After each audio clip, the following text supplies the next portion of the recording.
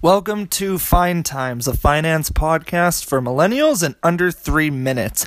I'm Matt, I'm your host, and you can find this podcast Twitter handle at FineTimesPod on Twitter. So, I've taken the past few days off. I was sick for a good majority of last week. Going into this week, I still felt it, still stuffy, still coughing. So today, I'm feeling like myself, and I'm feeling pretty good. So, it was a pretty wild day in the markets yesterday, which was Wednesday. Today's Thursday. And today, there was a lot of mixed reaction. I remember at one point, towards 3 o'clock in the afternoon, the market was up about 150 points. I was like, oh, well, that's pretty good. Continuing the rally from yesterday of it being like up 600 points. But today, it was down 27 points. And the S&P was down 6 points. But just the fact that, like I said earlier today, around 3 o'clock, it was hitting around 150, and then kabam, down 27 at the end.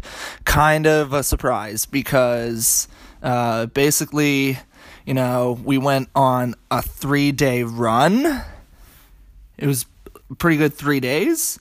And then the Federal Reserve came out and said,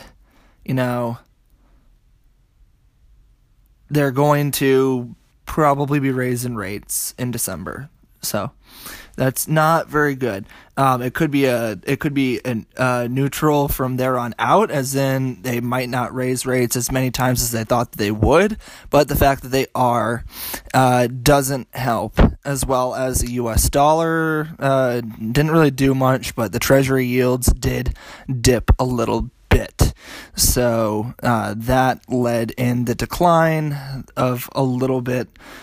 Under 28 points. So it was about 27 points. But that was really it for today. There's really no big news that I wanted to share, or that I felt was really, poignant in sharing. So I will talk to you guys tomorrow. Bye-bye.